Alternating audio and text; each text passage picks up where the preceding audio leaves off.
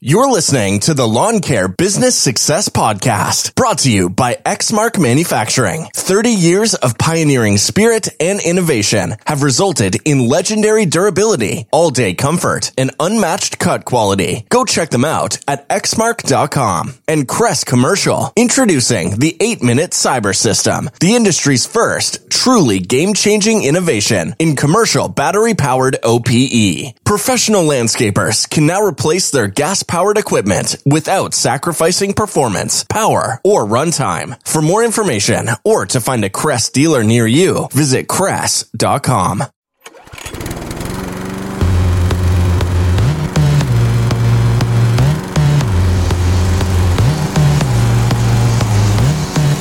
You're listening to the Lawn Care Business Success Podcast, the weekly show sharing proven methods and systems in marketing, equipment, and customer service, educational and motivational, to help make your lawn care business an overwhelming success. Now here's your host, Julio Tomei. Welcome, Lawn Care Nation, to another episode of the Lawn Care Business Success Podcast. I'm your host, Julio Tomei, and this is episode number 427, entitled Keep Costs Low and Profits High. Well, hello, everybody, and thanks again for joining me this week on another episode of the Lawn Care Business Success Podcast. Really appreciate you guys tuning in each and every week, and of course, for the questions, the comments, and the feedback that you guys have been sending through. I really do appreciate that. Just a quick reminder that the Equip Expo is fast approaching. We are under a month now when the Equip will be taking place, or almost actually exactly a month from now. So you want to make sure that in this home stretch, if you are planning on going, you can still take advantage of those discount codes to get 50% off of the current registration rate.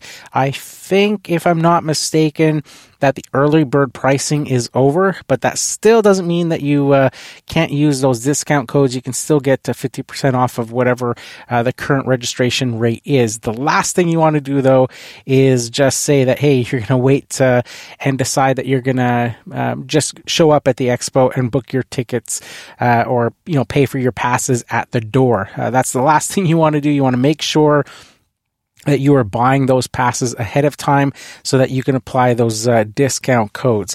So if you're interested in that, you can check the podcast show notes. There'll be a link there. The discount code is Julio. You can go to the Equip Expo website and enter the code in like the coupon or discount section in the checkout.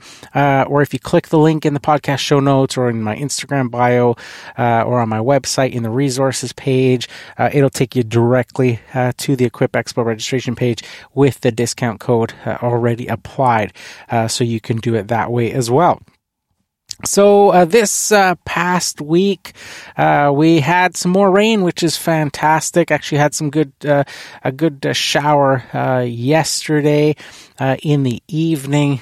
Gave everything a nice, good soaking. My backyard in particular is really coming along nicely. A lot of the client lawns, I've been slowly but surely, as I've been, ramping up the weekly mowing again with most of those clients. I think there's just a handful, like 2 clients that I've been kind of still, just kind of deeming it myself that, it doesn't need a cut yet. But with everybody else, I've put them back on a weekly schedule. And getting at least like a half a bag or so of grass clippings on each property, some of them more, some of them less, of course, depending on the condition of each lawn. So it's nice to see that even though the rain isn't quite enough, it's not like a nice, really good thorough soaking like we had weeks ago while I was on vacation, actually, and had one of my friends text me going like, it just had a crazy downpour here. We haven't had anything like heavy like that. It was brief at that time, but just light showers and stuff. But they're starting to happen more frequently for me, which is a really good sign because, as I've mentioned in the past, last year, it was still smoking hot and completely dry at this point, and it went in all the way to October. Actually, I was looking today. I hadn't posted anything on my TikTok account and decided to post a small video there this morning. And one of the videos that was on my TikTok was actually from last year, showing in October, walking around going like, it's like feels like July, like summertime lawns. Look at them; they're completely crunchy and brown and stuff. And it's basically the end of October, and lawns, it still feels exactly like we're in the middle of summer. So very nice to see that that's probably not going to be the case this year. Like I said, unless something just dramatically changes, but like I've noticed, in fact, like sort of chilly evenings already, and of course, the daylight going away a lot quicker in the evening, which is obviously a given anyways, because of the Earth's rotation and stuff. But, just those normal sort of changes of fall coming. So, like I said, just really good to see that is happening like it would normally. And, with last year being sort of that just crazy, weird drought year, extended drought caused a lot of damage. I think, between that and the heat dome, I think the year previous to that one, there's still a lot of plants and lawns that I've noticed, particularly on clients that don't get fertilizers and things like that. The aerations and stuff, the basically the mow and go type properties, where they haven't recovered. They have gotten worse over the last few years, where generally, in the summertime they would get pretty bad, but then they would bounce back in the fall, and in the spring they would be all like lush and green and stuff again, and even without fertilizers and stuff. But I've noticed a sort of a steady decline as sort of the temperatures have been slowly rising each year, and they don't fully recover, and then you get into a winter which might be harsher than it was in the past. But anyway, I'm just ecstatic that we're getting the cooler temperature and getting some at least some little rain showers here and there to start, because like I said, for me, that sort of marks the end of the drought in my eyes. It might not with other things like the watering restrictions are still on. But I noticed as well when I went to my recreational property there across the border in the United States in Washington State, there's this little volunteer fire department across the street. And they always have like a sign up front that has sort of a message board type thing on it. And for all of the summer, it was like, fire ban in the county type thing. And I noticed, I went there today and I noticed that it said campfire's okay. So I was like, wow. That's a big change if they're allowing campfires. So that's pretty good. So at any rate, that's how it's been for me, and looking forward to getting sort of on track. The leaves have been falling with some regularity on certain properties, slow but steady like they normally do. They will obviously ramp up through October, but for now, just sort of being able to manage them pretty easily. And basically, I'm in what I would call stage 1. I put out an infographic last year, just kind of a little fun little infographic that I put together and basically showed like 5 different stages of leaf blowers, with stage 1 being sort of your handheld blower, then stage 2 being a backpack blower, like a medium-sized backpack blower, and I think I used for the most part, I used Echo blowers for the infographic because I had some pictures that matched. So I think I had like the PB2520 handheld blower, and then the 770 was stage 2. Then stage 3 was like the 9010. Then stage 4 was like a Billy Goat walk behind blower, and then stage 5 was a stand-on riding blower. So it was like, what stage leaf cleanups are you currently in your lawn care business? So for me currently right now, it's very early on. The leaves are falling with regularity, but I'm definitely in stage 1, where a handheld blower is more than enough to handle the current rate of leaves that are falling. But it won't be too long before the handheld blower becomes not efficient enough, and it'll be time to go to the backpack blower, at least to that second stage of a backpack blower. And this year, my weapon of choice, my weapon of choice this year for leaf season, even in stage 1, is that Crest Commercial 60 volt battery powered handheld blower. That one puts out 850 CFM. And that little unit is fantastic for the power to weight ratio, and especially for a handheld blower, it's very, very impressive. And then for my stage 2 this year, I'm going to be using the Crest Commercial 60 volt backpack blower. That's a commercial battery powered backpack blower. That thing has really been pretty eye-opening to me to see, what a battery-powered backpack blower is actually, capable of. That one sits at 900 CFM. I think officially it's 899.9 CFM. And the big story with that one is those newtons of force required.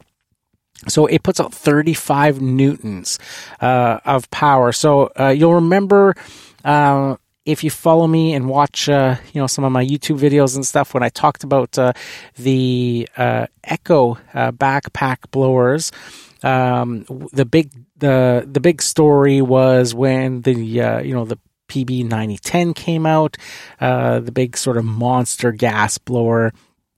And that unit was into the 40s for the newtons of force, and was the most powerful backpack blower that you could buy at over, I think it's 1100 CFM. And then their 770, the PB 770 model, which was Echo's most powerful backpack blower for many years before they launched the 8010 and then replaced that with the 9010. That 770 was sort of like their staple big boy blower for a while, and that unit puts out 32 newtons of force.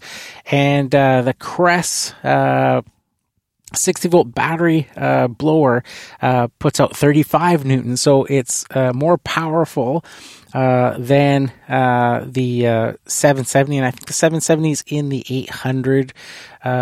It's either in the high 700s or low 800 CFM range, and then the Crest, of course, is at 900 CFM, 899.9, and then 35 newtons of force. So it's more powerful than Echo's PB 770. So, like I said, very eye-opening to me to see how it's like positioned there between sort of, in that high-end backpack blower segment. It's not the most powerful, of course, because there's a handful of blowers that are in that, where that PB 9010 are in that 1000 CFM and 40, plus Newton range. But to be 35 Newtons and 900 CFM is very, very impressive, especially considering it's battery powered. So super excited to be using that for my stage 2 blower this year for leaf cleanups. And that'll continue on. I'll keep you guys posted. I did a video this past week. Some of you guys may have seen it on the Crest, their stick edger. And I had a client lawn, actually, a lawn that is just a mow and blow type lawn. It's not one that gets fertilizer. It's not one that gets aerated or anything like that. It's one that I mow to basically keep the dandelions down. It's just a really rough lawn. I would call it a utility type cut. Customer's very nice. She's on a fixed income though. And what she can afford is just the weekly cutting. So I go there and do the weekly cutting. She had her edges along her driveway and stuff were quite overgrown. I had offered in the past to do the edging and stuff on them, but she couldn't afford it, so didn't go ahead with it. So I decided, since I had the cress, and I think her edges, like she had moved into this house like 10 years ago or something, and they had never been done. So they were quite overgrown, and pretty thick as well.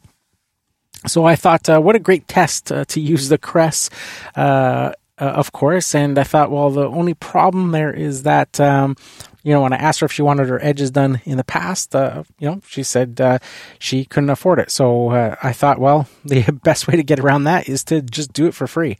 So I went to her house and just on her regular mowing day, and I was a little bit worried because of the lawn being so rough. It was dry.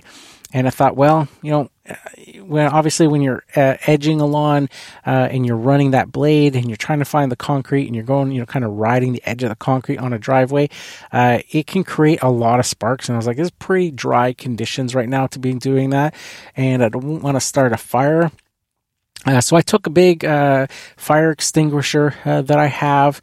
And I thought, it's the first job in the morning. We're getting some morning dew, so I'll do it right away in the morning. And I went out and my truck was like actually kind of like the hood was wet and stuff from the dew and stuff. So I was like, okay, the lawn should be okay. But at any rate, when I showed up to her house, I noticed she had a large like hose reel at the front door. So I went to knock on the door, and I talked to her and told her that I was going to do the edges for her for free, and she was just like in shock that I was going to do that. But I was talking to her more about the hose, right? Because I didn't know.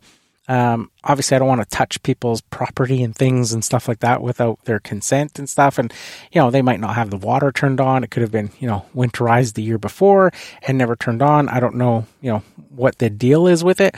But at any rate, yeah, she was like totally happy. She was like, I don't think it'll start a fire, because, she could see the morning dew and stuff as well. But she's like, yeah, go ahead, put the hose out if you want to, lay it on the lawn just in case and just have it ready.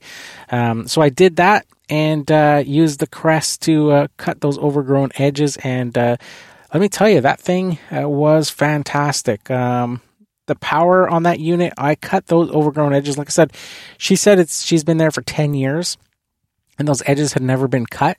And I did it all on the lowest power setting on that cress blade edger. And it's got 3 different power settings. It's got the low, the medium, and then the high. And I just had it on low for the entire job. And it had no issues cutting through those overgrown edges. Did a fantastic job. So super impressed with that unit. And especially those batteries. Those Crest batteries are just fantastic. They just... there's no worry with running out of battery with that stuff is what blows my mind, whether it's the mower or the handheld blower especially. Man, the handheld blower, I can put, the 5 amp hour battery on that thing and I can easily get through, at least 15 lawns, and it'll still not be dead. It'll still have a couple of bars of juice left on the battery. So it's just remarkable. They weren't kidding when they said they had some sort of proprietary battery chemistry. So absolutely fantastic. Been very impressed with the whole Crest battery-powered lineup as well. So very cool. So before we get into this week's episode, I'm just going to play some of the podcast sponsor ads, and then we'll get right into it right after this. So stay tuned. At Exmark, we've poured decades of leading-edge engineering and old-fashioned work ethic into our Laser Z, the pioneering commercial zero-turn rider more landscape pros trust. So now you can experience cut quality, performance, comfort, durability, and reliability beyond your wildest dreams. Stop by your local dealer or visit Exmark.com to experience an Exmark Laser Z and the attractive financing offers available now. Cress is leading the transition from gas-powered lawn equipment for professional use with the industry's first truly game-changing innovation in battery-powered OPE. The Cress 8-minute cyber system allows Cress-made 60-volt batteries to fully charge in 8 minutes or less. Now, professional landscapers can replace their gas-powered equipment without sacrificing performance, power, or runtime. And with a full line of equipment benchmarked against gas-powered products, landscapers can finally take charge of their business and make the switch to battery. For more information or to find a dealer near you, visit Cress.com. Cress, we power the professionals.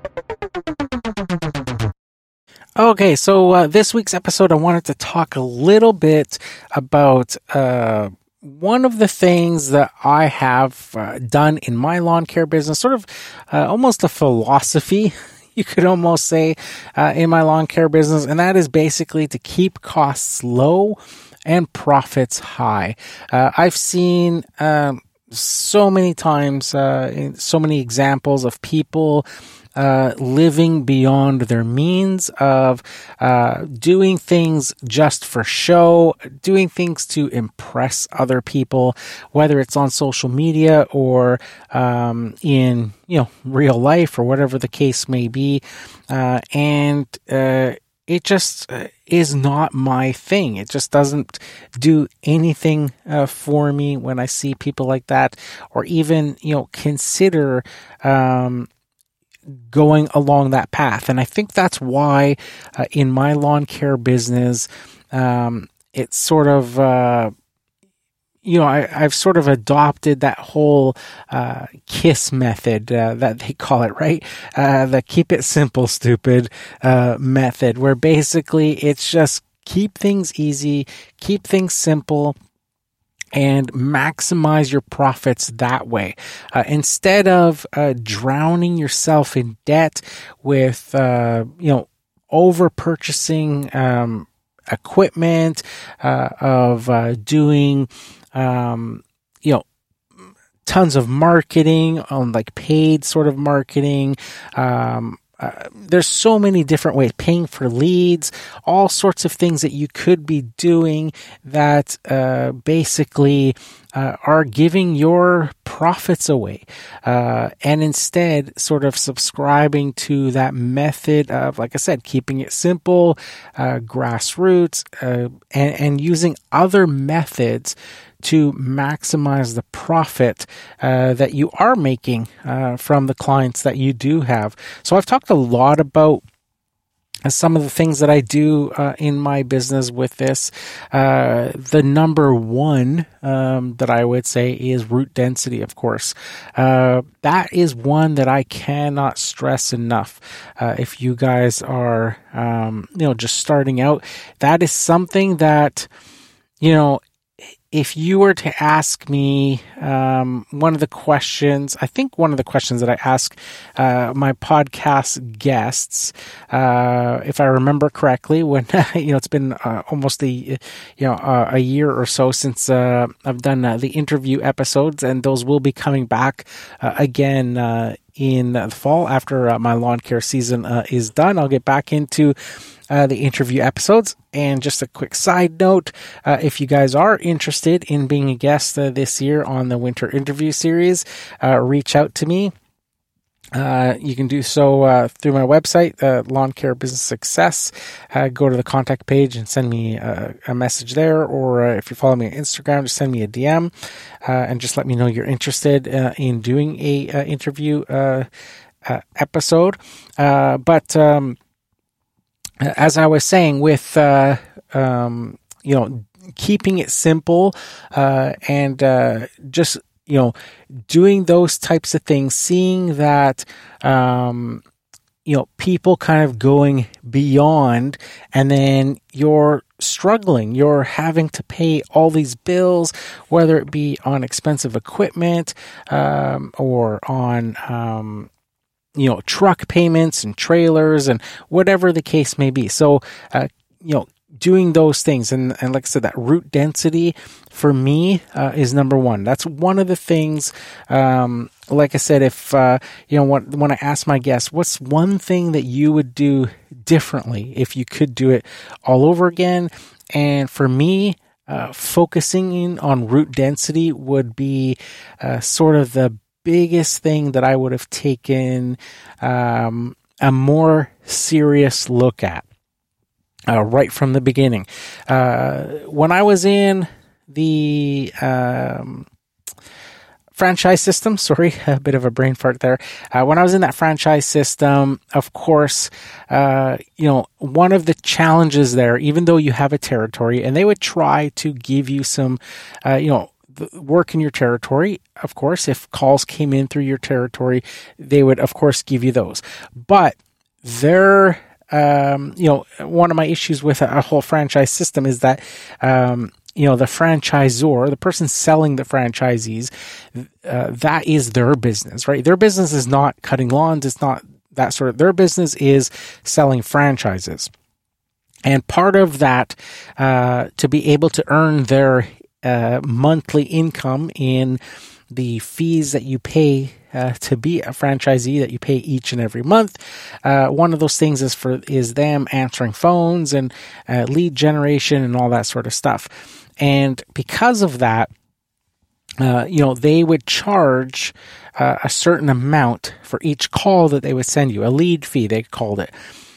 So they would send calls from all over the city. And so it was very difficult in that situation to really focus in and focus on route density. It was only when I left the franchise that I saw from my experience working in the franchise that I was like, well, I know one thing that I want to do right away, and that is not drive around the whole city and do that, because that was absolutely ridiculous. To, have, a lawn that you would pick up over here, and then, and the city I live in is quite large. So, with traffic and stuff like that, you could be easily driving 20, 30 minutes between lawns. If you are, just doing some in one little neighborhood and then having to go all the way across town to another little neighborhood, whatever the case may be. So I even shudder to think of the guys that I see, which I see quite often, where they are working in multiple cities. Never mind just even in the same city, but they're working in multiple cities and driving around and spending all that time in traffic. And, my train of thought when it came to that was, especially if you're a solo operator, that, there's only a certain amount of lawns that you can do. So why spread yourself out so thin and be trying to service such a massive area, like an entire city? Focusing on select neighborhoods, or a select neighborhood like I have. I basically has picked one particular neighborhood. So much so that I named my business after that neighborhood. And that is where I work. That is, what I'm doing. Is that, and because I'm a solo operator, I have seen, the fruits of that, exponentially, of that decision. And it's, one of the main reasons why I believe, along with very good branding, and, a very professional look, that instilled confidence and, trustworthiness in clients.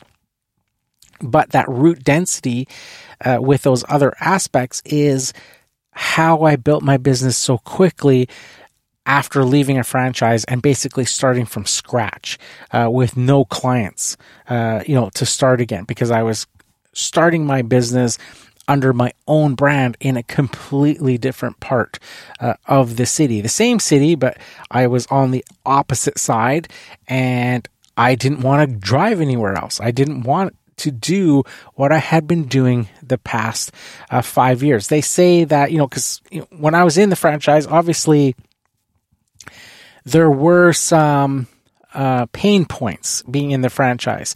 Otherwise, I would have, not have left the franchise. If things were going swimmingly, I would not have left, right? But obviously, there were some things that I felt that I could do better as a solo operator. And, just in terms of marketing, in terms of getting more clients, in terms of picking higher quality of clients, and that sort of stuff, right? And all those sort of things led me to decide to leave that franchise. And, that route density was one of those things I could really then control and focus in on. And, right from the beginning, it was my number one focus. Again, like I said, I named my company after the neighborhood that I was going to be launching my business and working, my business in. So I was already at that point, even before I had customer number one, already trying to deter other people from outside of that neighborhood from calling me. Because I don't want to travel, because I want to, and even 15 or 18, it's been 18 years now, 18 years earlier, back 18 years, inflation, fuel prices, all that stuff was not what it is now. But even at that point, I was like, it's just such a waste of money and profits being basically flushed down the toilet when you're stuck in traffic and you're not getting paid for that time and you're wasting so much fuel hauling a trailer around and all that sort of stuff. And that was one of those things where I was just like, keep, your costs low and keep those profits high, because the jobs that I am doing, instead of taking that profit, and back then it would have even been, obviously less profitable jobs, because you're starting out, you're not charging as much as, I am now on average. But it's one of those things, like, so the profit that I am making, you're just kind of like, flushing it down the toilet, like I said, right? It's because it's being spent on fuel. It's being spent on, all the wasted time. Obviously, I wouldn't get up in the morning and go, my goal today is to sit in my truck in traffic, not being paid, right? So it's one of those things. If that was if I was going to say, that's my goal for my business, you'd much rather be sitting on the couch at home watching TV. It's the same result, right? You're not getting paid. So it's one of those things, right? So my focus right from the beginning was, hey, let's weed out all of those customers, because I don't want to, there may be great customers in certain areas and stuff like that, but it's just not worth the time. If you're driving to service a couple clients here, a couple clients there, and all that sort of stuff. The other benefit that kind of went twofold was like, okay, well, now I'm starting a new business, and, marketing. What am I going to do for marketing? Well, I was a big fan of guerrilla marketing methods, right? So that is non-traditional marketing methods. When we think of traditional marketing methods, we think of like, hey, let's, run newspaper ads. Let's, back when I was, starting out and in my early endeavors and stuff, the yellow pages, the big phone book that used to come to every house and every business, that was a big deal to have your business ad in the yellow pages. And it was very expensive. It was the Google of the time. If somebody needed a plumber, if somebody needed a landscaper, if somebody needed a roofer, if they needed a dentist, whatever the case may be, there was no look it up on the Google. There was no look it up on the internet. It was grab the yellow pages, and you would flip through the yellow pages alphabetically, and there'd be at the top of the yellow pages all the sort of different occupations and things, roofers, all in alphabetical order, and you would go to that section, and then there would be the ads for roofers, there would be the ads for landscapers, there would be the ads for concrete finisher, whatever the case may be, for dentists, and it was all those businesses had to pay for their ads, and that you could have little, like a line ad that would just say your business name and the phone number. And those were relatively cheap at the time. You might be paying $20 a month or something just to have that little line in a thing. Now imagine having to pay,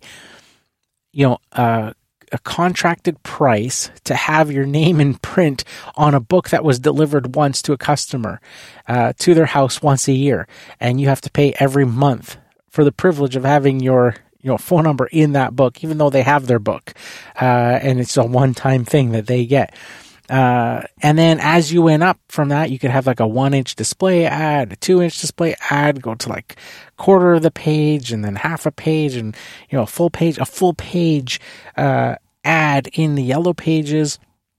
Or if you did like a back cover, that was like super sought after, like the back cover of the yellow pages. And there was like this one plumbing company that always had a full color ad on the back of the yellow pages. That was apparently like $8,000 a month to have that ad back then, because it was so lucrative. Everybody knew, hey, you need a plumber. You don't even have to flip through the book. Just flip the book over, and, there's that huge, local plumbing company with their phone number right there.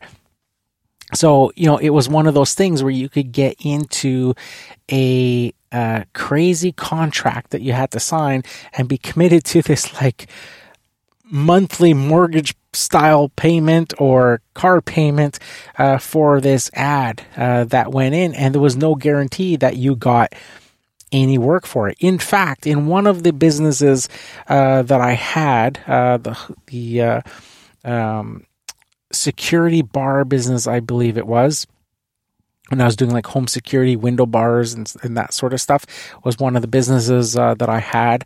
And I had an ad in the yellow pages. It wasn't a huge ad. It was a smaller little display ad. But I did, get the display ad and stuff. And I think it was like 300 or something bucks a month that I was paying for that ad. And I got like no calls the entire year from the ad, because right from the beginning, another thing that I've talked about on the podcast that I would always do, and I still recommend that you guys do to this day, and it's something that I do when I get to clients and I'm talking to clients, is I always ask them how they heard about me, right? So even back then I would be like, well, how'd you hear about me? And because I would have ads in that yellow pages, but I would also run ads sometimes in like the local community newspapers and things like that, because that's what you did. Like, again, there was no Google, there was no that sort of stuff where people were looking up businesses and things like that for services and stuff. It just wasn't evolved to the point that it is today, where that's how we rely, that's how we find stuff. It's all at your fingertips now.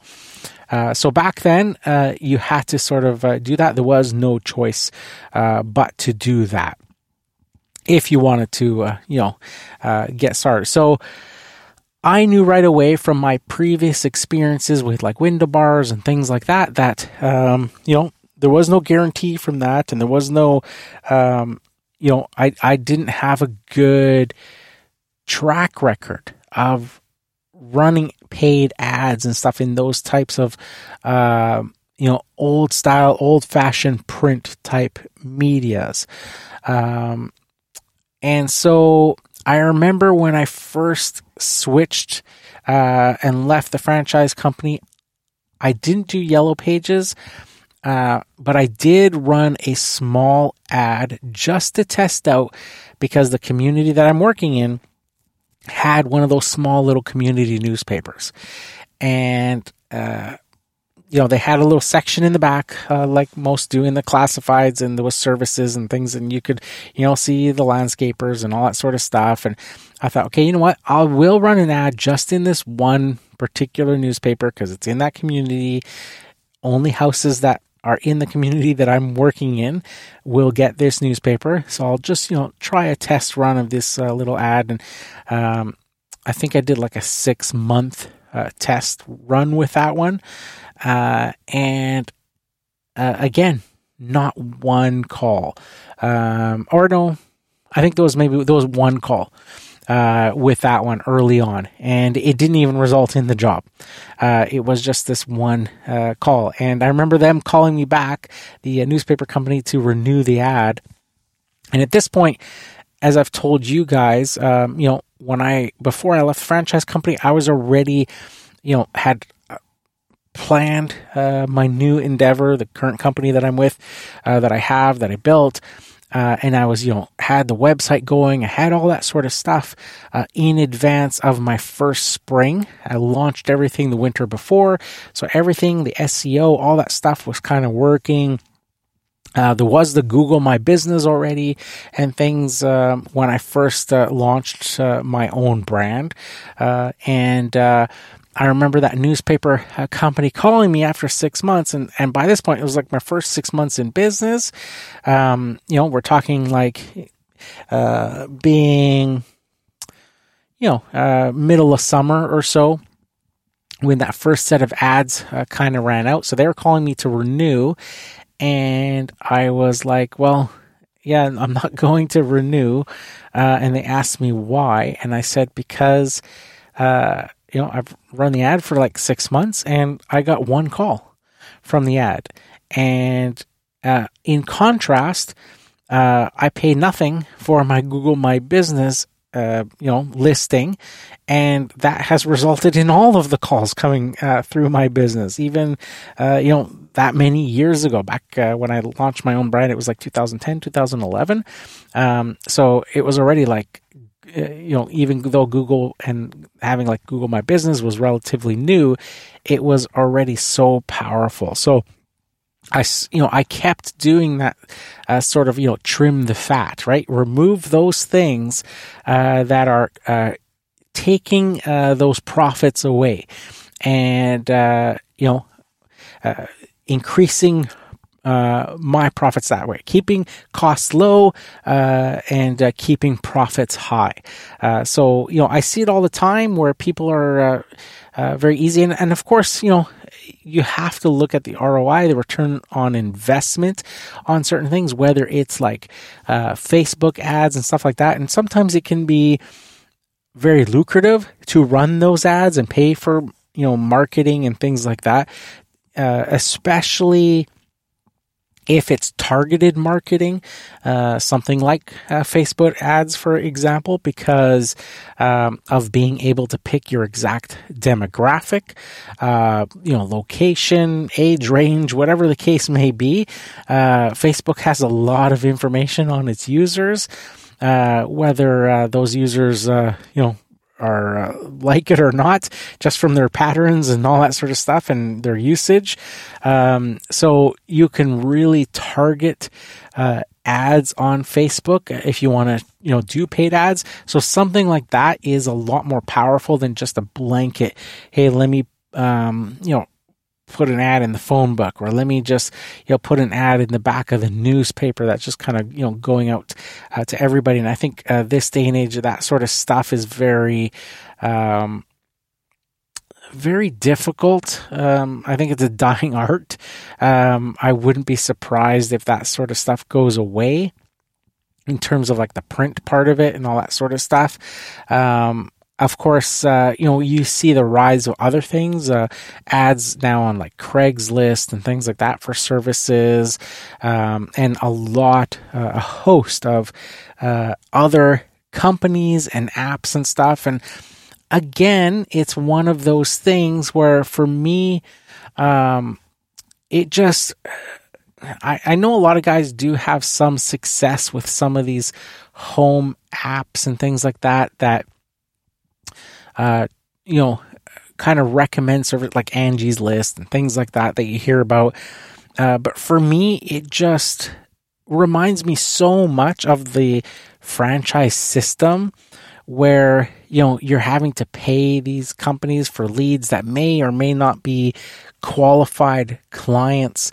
And their only concern, of course, is to generate those leads that they can charge you for, versus, what the end result is for you. And that can get really costly at the end of the month. If you're paying for a bunch of, lead fees and calls and stuff like that didn't result in anything. So for me, like I said, I just always went through the whole, keep your costs low, and that will, by contrast and, naturally keep your profits high, because you won't need to have as many jobs or have to deal with taking on a lot of maybe low-end jobs that you otherwise would like to not take because you're forced to, because of a bunch of bills that you need to pay and all that sort of stuff. So it's along that line. If I could tell myself, my younger self, a piece of advice, it would be that, is just to keep your costs low and focus in on the profits. It doesn't take much in terms of, I see as well. And you have to ask yourself, what is it that you want out of your lawn care business? What is your end goals for it? So, that really has a lot to determine on how aggressive you want to be with your marketing and all that sort of stuff, and what it is that you ultimately want. Now,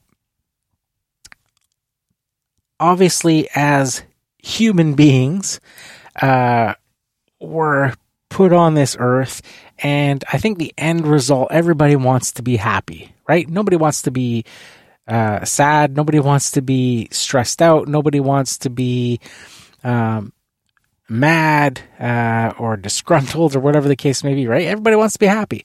But you can, I think a lot of people chase a lot of empty dreams, a lot of empty things, thinking that, like material goods and stuff like that is what's going to bring them happiness. And those things may for a little while, but, that true sense of happiness and stuff like that doesn't come from that stuff. It comes from other things, other more important things, like the people you surround yourself with, like your family and things like that. So, I've never been too concerned about that sort of stuff and like showing off to people or things like that. So I think that has kept me well grounded in that sense, to be able to stick to that sort of philosophy of, keep your costs low, and then, your profits will be higher, because by essence, I don't need as many jobs to maintain that same sort of profit level, because I'm not paying out a ton, out of those profits to pay bills and all that sort of stuff, to keep the business running and stuff like that, because you're just chasing and paying for expensive equipment and trailers and all that sort of stuff, or ridiculous marketing or things like that. That is just like, well, for example, with that marketing, like I said, you have to see what is it that you want out of your business. If you're just a solo operator, there's really, in my eyes, no sense in using paid marketing and all that sort of stuff, because you're only one person. There's only a certain amount of jobs you can do. And this was my issue. One of my issues that I learned very quickly with the franchise was that, hey, I'm only one person. And just like I am now with my current, brand and company and stuff that I've had now, for many years, since 2010, I've have a lot of my clients who have been with me right from the beginning of, that transition. I talked about how last year, was, I think it was through the summer, where I did sort of the last mows for my very first client that I picked up under my new, current company name after I left the franchise and moved to a different part of town. And I had serviced that client for the entire, term of my business, up to the point where she was now too old and elderly and had to go to an old folks home. So I look at that and go, a lot of my clients are like long term. So why would I keep paying recurring fees to a franchise month after month after month for, the clients that, you might initially get through them, through, a franchise system or whatever the case may be. But if you stay as that franchise, then you keep paying those fees month after month after month. And it didn't make any sense to me. So that's when I left the franchise and I abandoned the franchise and all the clients and all that stuff, because I was moving to a different part. I was like, this is like the perfect time to make a clean break. And, went on my own in a different part of town, started from scratch. And it was like, there you go. I just saved myself at the time. It was like $550 a month or something like that in the franchise fees that I was paying. And that's not including like the lead fees and stuff and on top of that. But it was like, okay, like, within the first, I've talked about how I thought it would take like 3 years to get back to the same, level that I was at, with the franchise company. And within the first season, I had already exceeded the income level and the clients that I had, number of clients that I had on my own, under my own brand, because of the planning, because of the route density and all that, and just, focusing in on a specific area. I was already at a much better place than I was after 5 years with the franchise. And I didn't have to pay $500 a month to do it. So it was one of those things where it was just like, keep my costs low. It was another thing where I trimmed the fat, trimmed that franchise fee and got rid of it. And was like, you know what? I may have lost some money in the whole franchise transaction in terms of, abandoning my franchise and just kind of walking away from it. Because for me, that was the best choice to do, was that. And I just figured, you know what? That was the cost of, I kept all the equipment, kept my trailer because I wanted all that. If I tried to sell my franchise, I'd have to give away the trailer and all that stuff with it. I didn't want to do that. I wanted to keep the trailer. I wanted to keep all the equipment. So I thought, you know what? That's the best sort of clean way to do it, and just save myself $500 a month and can build, the company from scratch, and do it my way, use the guerrilla marketing methods that I had come up with and was thinking about, and built the company a lot quicker and faster, and didn't need to have that. And, here we are many years later, and have been completely successful in going out on my own. And I'm much happier for that. I used to say, when I started the franchise, and it's not to, talk bad about the franchise or anything like that.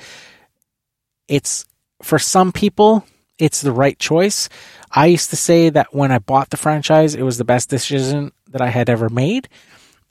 And it was true at the time. I learned a lot being a part of that franchise. But then when I sold it, that was really the best choice I had ever made. And, I'm still reaping the benefits of that, of just going out on my own and, seeing what I could do on my own. I knew that I had the potential. I knew that all these things, that I didn't have to chase a million clients and all that sort of stuff. That going out on my own, that there was plenty of work, that I could focus in on a small area, route density, that I didn't have to, by doing that, wouldn't be wasting a ton of money on fuel, marketing would be so much easier because instead of spreading myself out too thin, I could do things like go door to door and drop off flyers and stuff like that. And because I am just working in a specific neighborhood, that would gain me a lot of traction because, instead of maybe tackling a particular neighborhood one day, putting flyers and then going across town to put flyers in another particular neighborhood and then another area, I could attack that same neighborhood again the following week and kind of do this sort of repetition with that. And for me, I found really good success at, right away with doing flyers. I thought it was pretty good. Like I could hit, say 100 houses at a time. And I think that's how I was measuring it. It was like every 100 houses. And at the time, I was getting like 2 jobs per every 100 houses that I was putting flyers on. Putting flyers door to door on 100 houses is like nothing.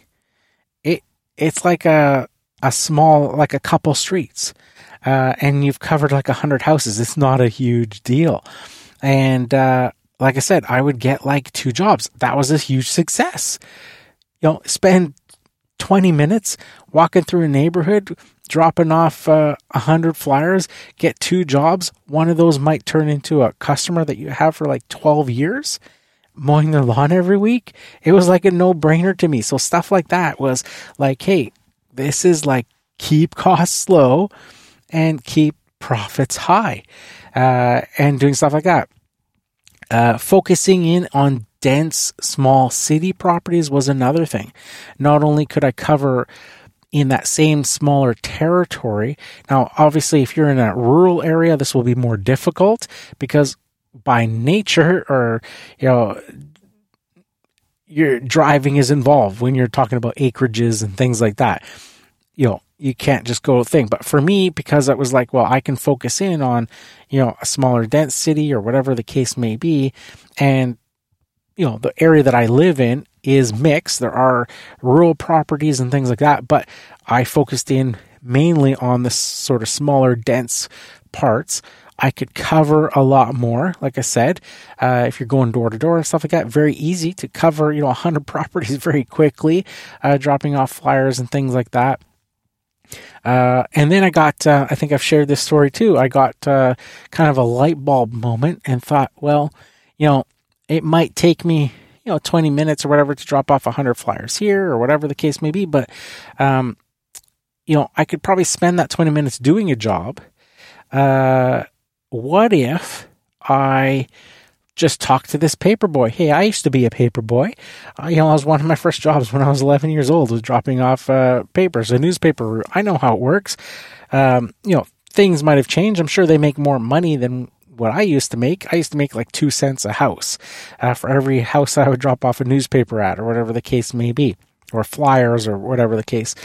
But I'm sure they could use more money for just doing this exact same thing, right? So I was like, I would talk to the newspaper boys and stuff whenever they came to like my house or whatever. I would thank them for the newspaper, and then I would say, hey, would you consider dropping off my company flyer with like the newspapers that you're going to the houses anyways? You don't have to do anything different. Just drop it off at the same, because I knew they were just doing the same neighborhoods and stuff that I was working in. Hey, I'll give you $10 extra or whatever just to drop off these flyers with your flyers. And they were all ecstatic to do stuff like that. So it was like that whole guerrilla marketing, thinking about things like that. Like, hey, see somebody delivering newspapers and stuff. And more often than not, I've seen more adults actually doing for safety reasons and stuff like that. Lots of times a lot of kids aren't doing it as much. I'm Generation X, so it was sort of, what do they call it, like the last feral generation of kids that were just out all night and going around and all that sort of stuff. And it's a completely different world now. So I see a lot of flyers and newspapers and stuff being delivered by adults now, but even better because they're more probably willing to accept extra cash to drop off your flyers mixed in with, the newspapers and stuff that they're delivering anyways. Why wouldn't they? And, it's cash for them, and, it saves you from going. So there's lots of certain things that you could do. I've talked about, parking your vehicle on the weekends at Home Depot or on busy streets or whatever the case may be, so that you can have that marketing always working for you in those same neighborhoods that you're always working in. There were so many things. I always had my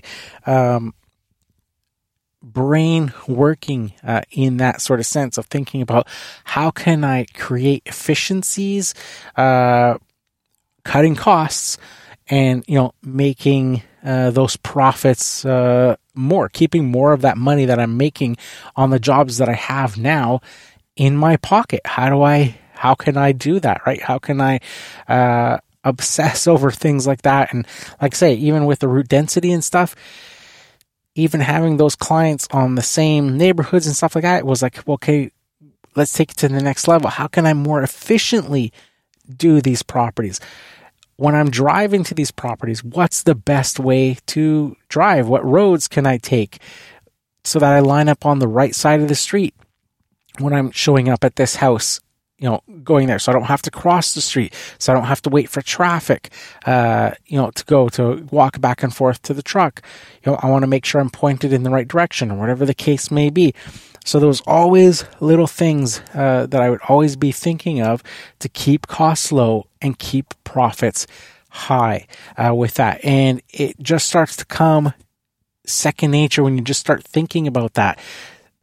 It just adds a whole other dimension. Instead of always thinking about more clients, more jobs equals more profits. Well, what can you do right now with the clients that you have, with the the types of jobs that you have right now to increase those profits? Do you really need, a $20,000 mower to mow the lawns that you have? Or are there other things that you can use? An aerator. Are you going to get into aerating lawns and stuff? Do you need to buy a $4,000 aerator, or should you rent one? Or even better yet, what's it cost to rent one? $80. Well, that's, going to add up pretty quickly over, a first few couple of years. What if you spend $400 or $500 buying a used one, or even $1,000? And like me, buying it 18 years ago, and old Betsy, as I still call my Bluebird 424, that I paid $1,000 for at a tool rental place, an X rental, is still going strong 18 years later. Keep, costs low, and, that'll keep those profits that you do have high. Look at the walk behind, the Exmark turf tracer that I have. That was another fantastic used purchase that I bought. That mower has been absolutely fantastic, has been a rock solid mower, and I paid a fraction of what it would cost brand new to buy, and it's been absolutely fantastic. So there's a lot of things that you can do to keep your costs low and minimize those unnecessary things to keep those the profits that you are currently making high.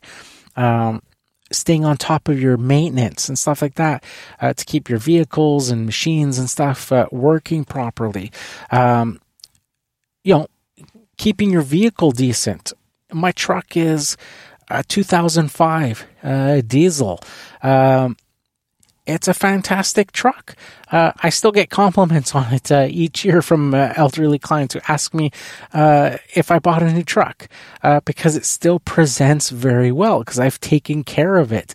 Even though I bought it as a high mileage used vehicle when I did buy it, I've now had that truck for 13 years, 14 years, something like that. It's been fantastic. So it's one of those, one of those things. It's the price of a new truck, and I considered, purchasing a new truck a couple of years ago. And, with my discussions with some friends of mine here in the industry, a lot of, though that you guys would know, they talked me out of it. They're like, your truck has so much life in it. Why would you pay so much money for a brand new truck? It's not going to get you any more capable. You already got a diesel, a 3/4 ton. It's not like it's giving you issues. It's giving you zero problems. So it was one of those things. That was one of the few moments where I kind of had a lapse, where I was kind of falling into the trap of, it'd be nice to have a new truck and blah, blah. But it wasn't because I needed it for the work. The truck that I currently have is so much more capable. So I'm so happy that I followed their advice, kept my truck, and just, put some money into the maintenance and cleaned it up a little bit. Little things that were bugging me, like the ripped driver's seat and things like that. Got that all, changed out and fixed. And, it's fantastic. It's a great truck. It's more than capable for what I'm doing. And in doing so, I've got zero payments. And that truck will probably go on forever. Keep costs low, keep profits high. Why give your profits away to other people? The whole point that you're in business is to have your profits, but there's other ways to keep that money in your account, in your hands, than to basically, flush it down the toilet on things that are unnecessary. Think about the types of equipment that you have. Think about those purchases. Think about extending purchases. Another thing, I am a self-proclaimed tech geek. I love technology and stuff like that. But for me, and I see, a ton of people that do, like I love my iPhone, and a lot of people like Androids, whatever the case, whatever floats your boat. But it's one of those things where, would I love to have the newest iPhone every single year? Of course, because I'm a nerd. I'm a geek. I love that stuff. But it doesn't make sense because they're getting pretty costly. And, I know they offer plans where you're, paying every month. You're basically renting your phone and then you give it back. And it's in a never-ending loop of paying monthly for these phones, or, you can do trade-in and, take your phone back to Apple, and then they'll give you a fraction of, what it's actually worth back and stuff like that. And it's like, it doesn't make sense. The new phone is not going to, make my business any more money than my iPhone 12 Pro Max will. So instead of trading it in, the 12 to the 13, and the 13 to the 14, and now the 14 to the 15, I've got my 12 Pro Max. I'll use it for 3 or 4 years. Once it's, starting to lag behind and slowing down, and maybe battery issues or things like that, then I'll upgrade instead of like a yearly thing. Like you see a lot of people always constantly with the newest thing, and it's like constantly paying for this stuff, constantly paying. It's like, it's all superficial, and it makes you happy for a day, couple days, whatever the case may be, and then it's the same story all over again. Focus your happiness in your family and your friends and quality time with them, and forget about all the other stuff. Look for the efficiencies in your business. Don't buy stuff and do things and get yourself into crazy debt to try to impress a bunch of people that don't matter. Think about invest in quality time with your friends and your family, and that's it. And then, look for the ways to cut costs in your business and maximize efficiencies to increase the profits that you're already making. So that's it for this one, guys.